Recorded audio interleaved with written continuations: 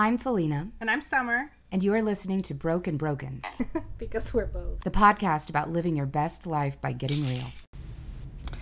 What's up, broken people? This is Felina.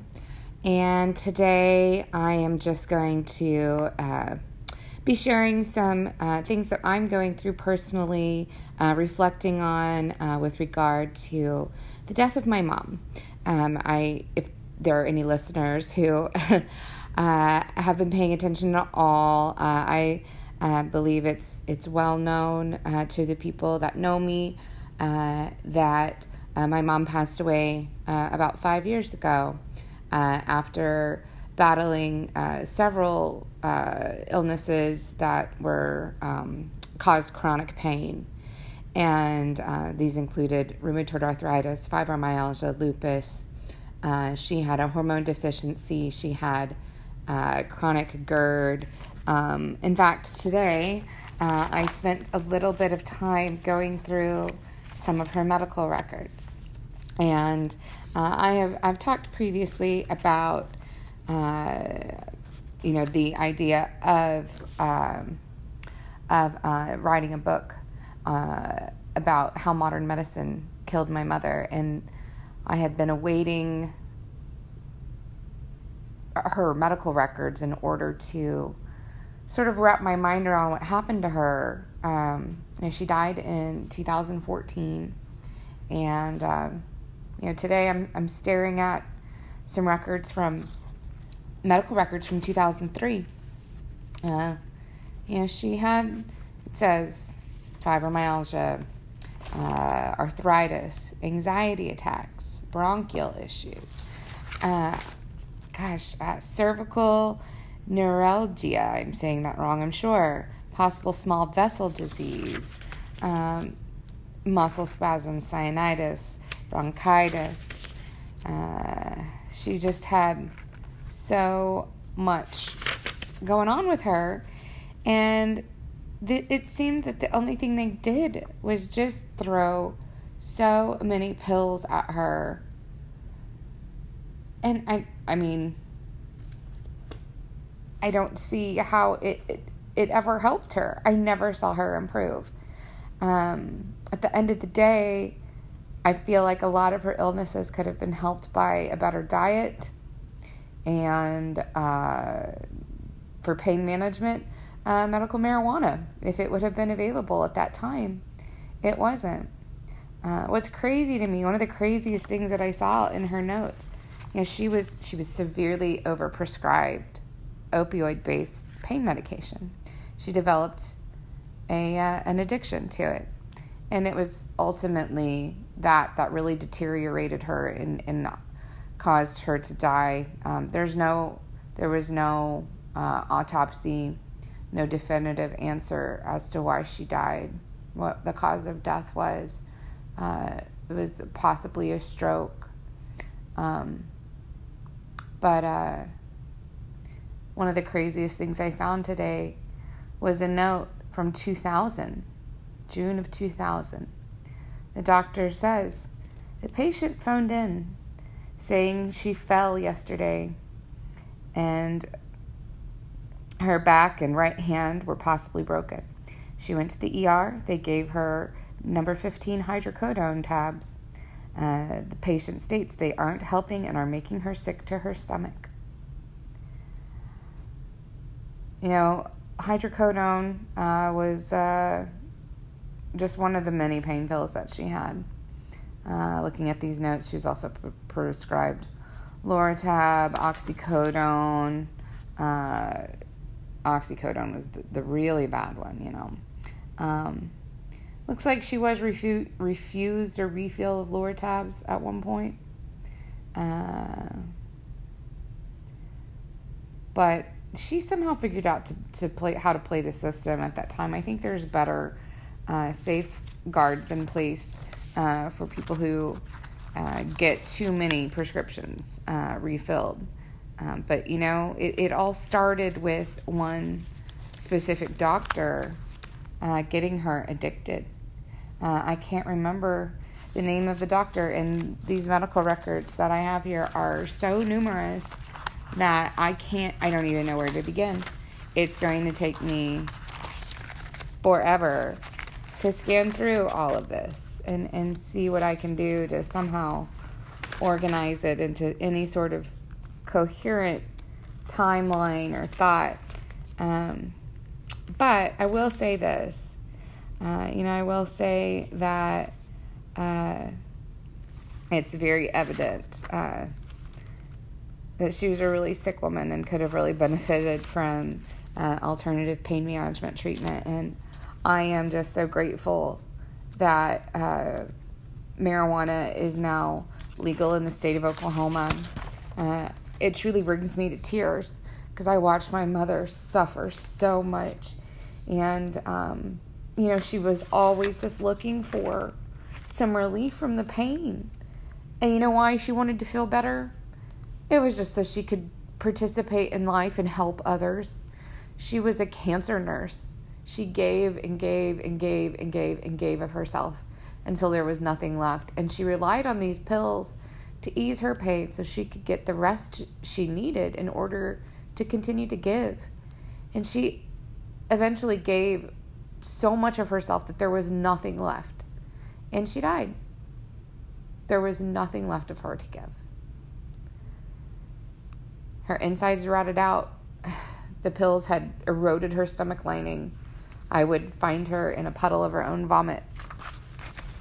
And this was my normal life.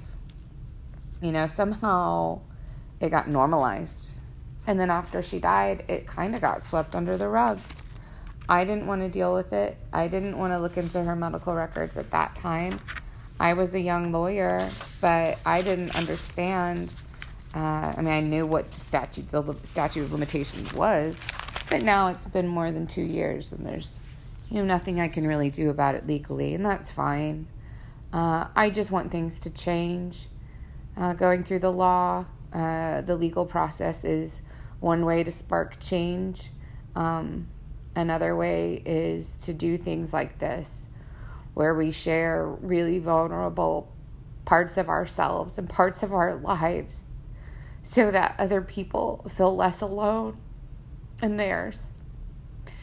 So, this is really about my journey. It's hard to share my journey with my mom and her journey into her untimely death, what I considered a very untimely death at 54. And it's none of these issues are easy. There's no singular thing to blame.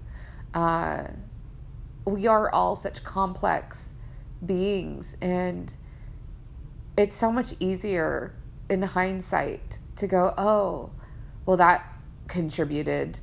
Yeah, that maybe wasn't the best thing that happened. Or maybe if this wouldn't have happened, then she wouldn't have died, or if she would have never met this person, or if she would have, there's just a million, but-fors out there that could have led to a different result. But, here we are, and we can make sense of it after the fact. We can see, and hopefully we can learn.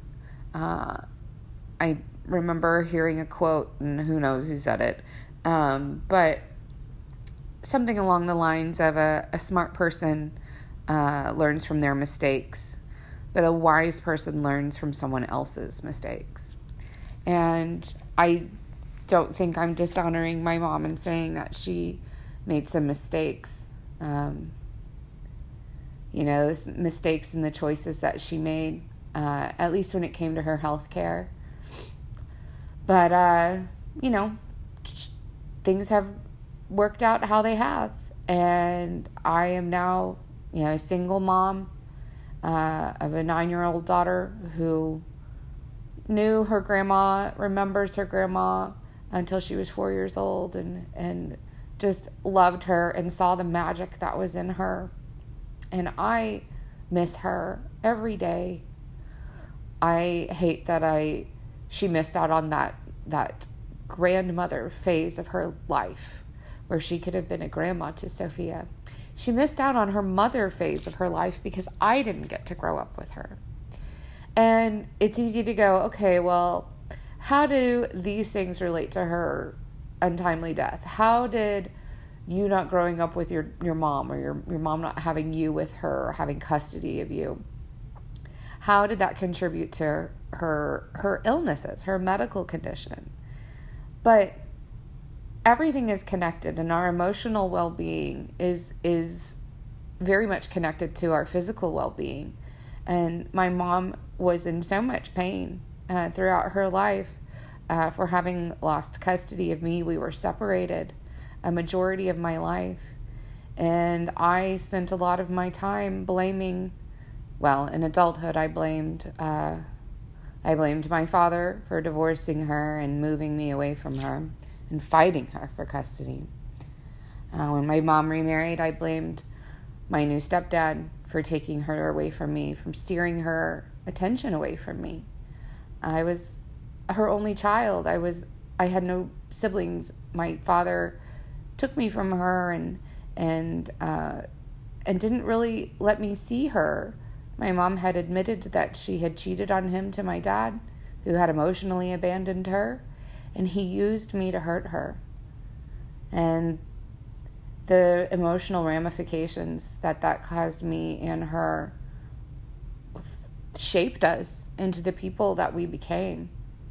And that carrying around so much heavy weight, so much sadness, I think was really hard for my mom. There were a lot of times things were just not easy on her. She gave so much of herself that I think she often was taken advantage of.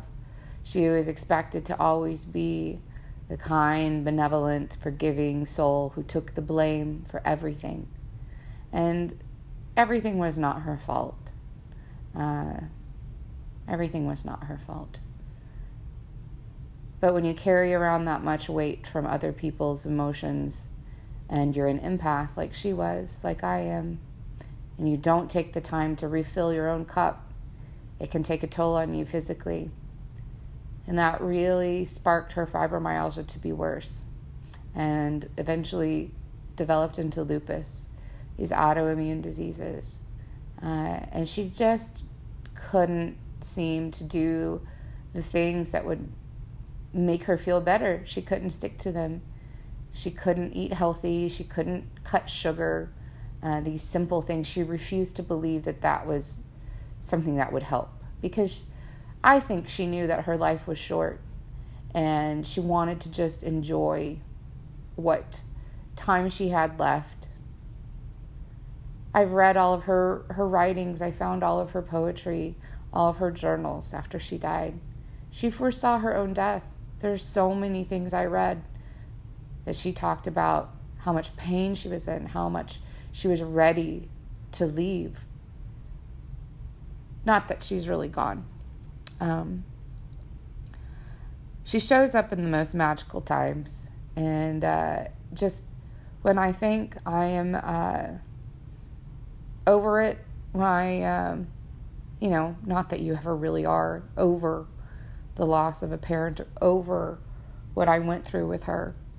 10 years of being concerned that I would find her dead the next time I showed up to her house. When she didn't answer her phone, I would worry.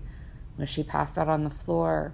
What's going on? Why can't I reach her? Why hasn't she called me back? Constantly worrying about her well-being was exhausting. It's how I spent most of my 20s. When I should have finally had her in my life, she was taken away from me by the pills. I kind of lost my train of thought here, but I will say this, that, the mother-daughter bond is so incredibly magical and special. And having my own daughter, it's a love and that is indescribable. And we seem to have this, psychic connection that is indescribable. She is half me, and we are both so intuitive, and my mom was too. Even though we didn't live together, we were so close when I was growing up, and she knew me better than anyone, and she never judged me for anything I ever did. She made me feel so accepted and loved. And I was so lucky to grow up with someone like that who just accepted me for the way I was. I know there are so many people out there who are not fortunate enough to have that. So I'm just so grateful to have been raised, or at least had a mother who was so accepting of everyone. I don't know that I would be co-hosting this podcast and believe in what we're doing if I hadn't been raised by a woman like her. She was magical. Since she died, there has been a few times when she has shown herself in my life. Shortly after she died one time I was going through some old records of hers, and I started reading through her journals, and I started writing in her journals in the empty pages of them. And I wrote a song.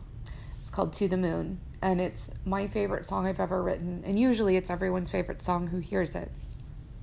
And it was, she was there with me that day. I could feel her presence, and it just flowed out of me. She was with me. I found the right words when I needed them, and it was just magical.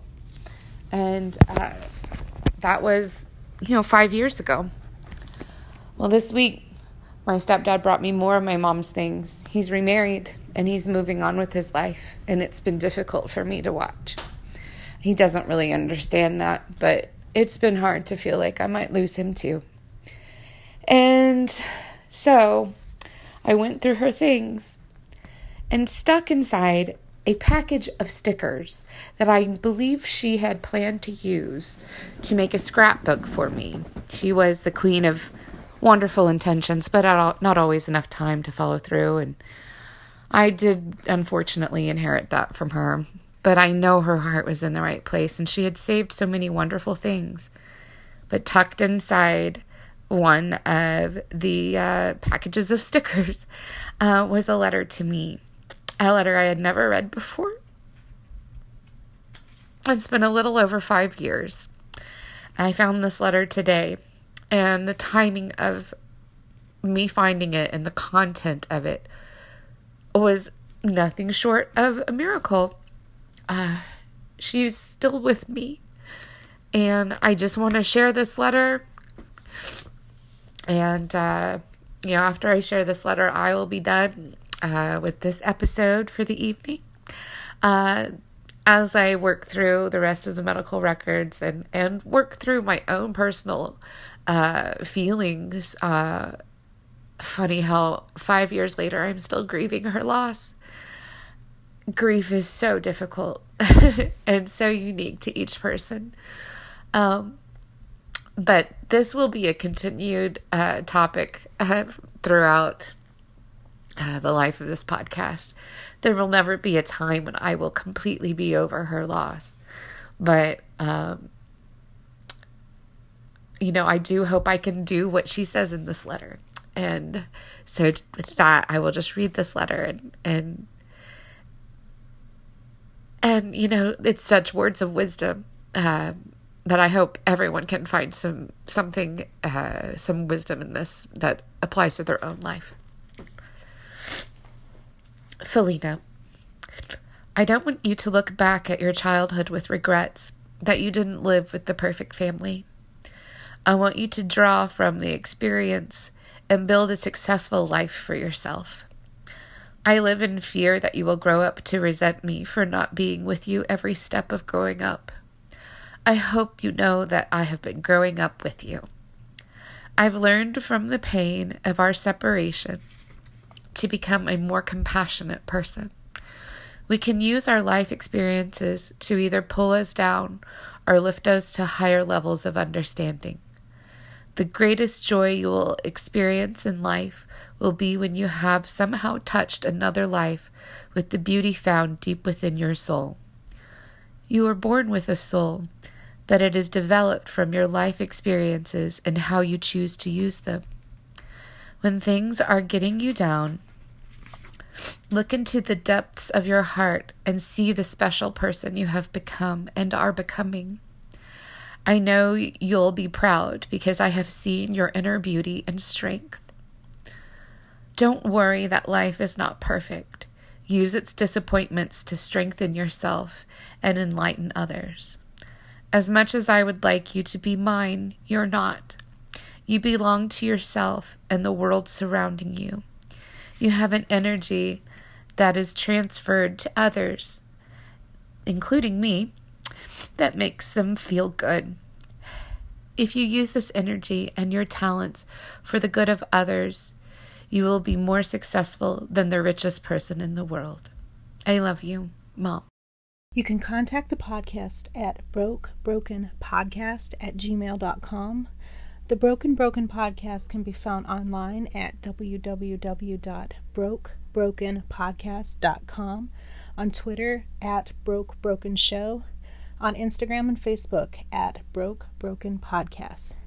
You can listen to us on iTunes, Stitcher, SoundCloud, and YouTube.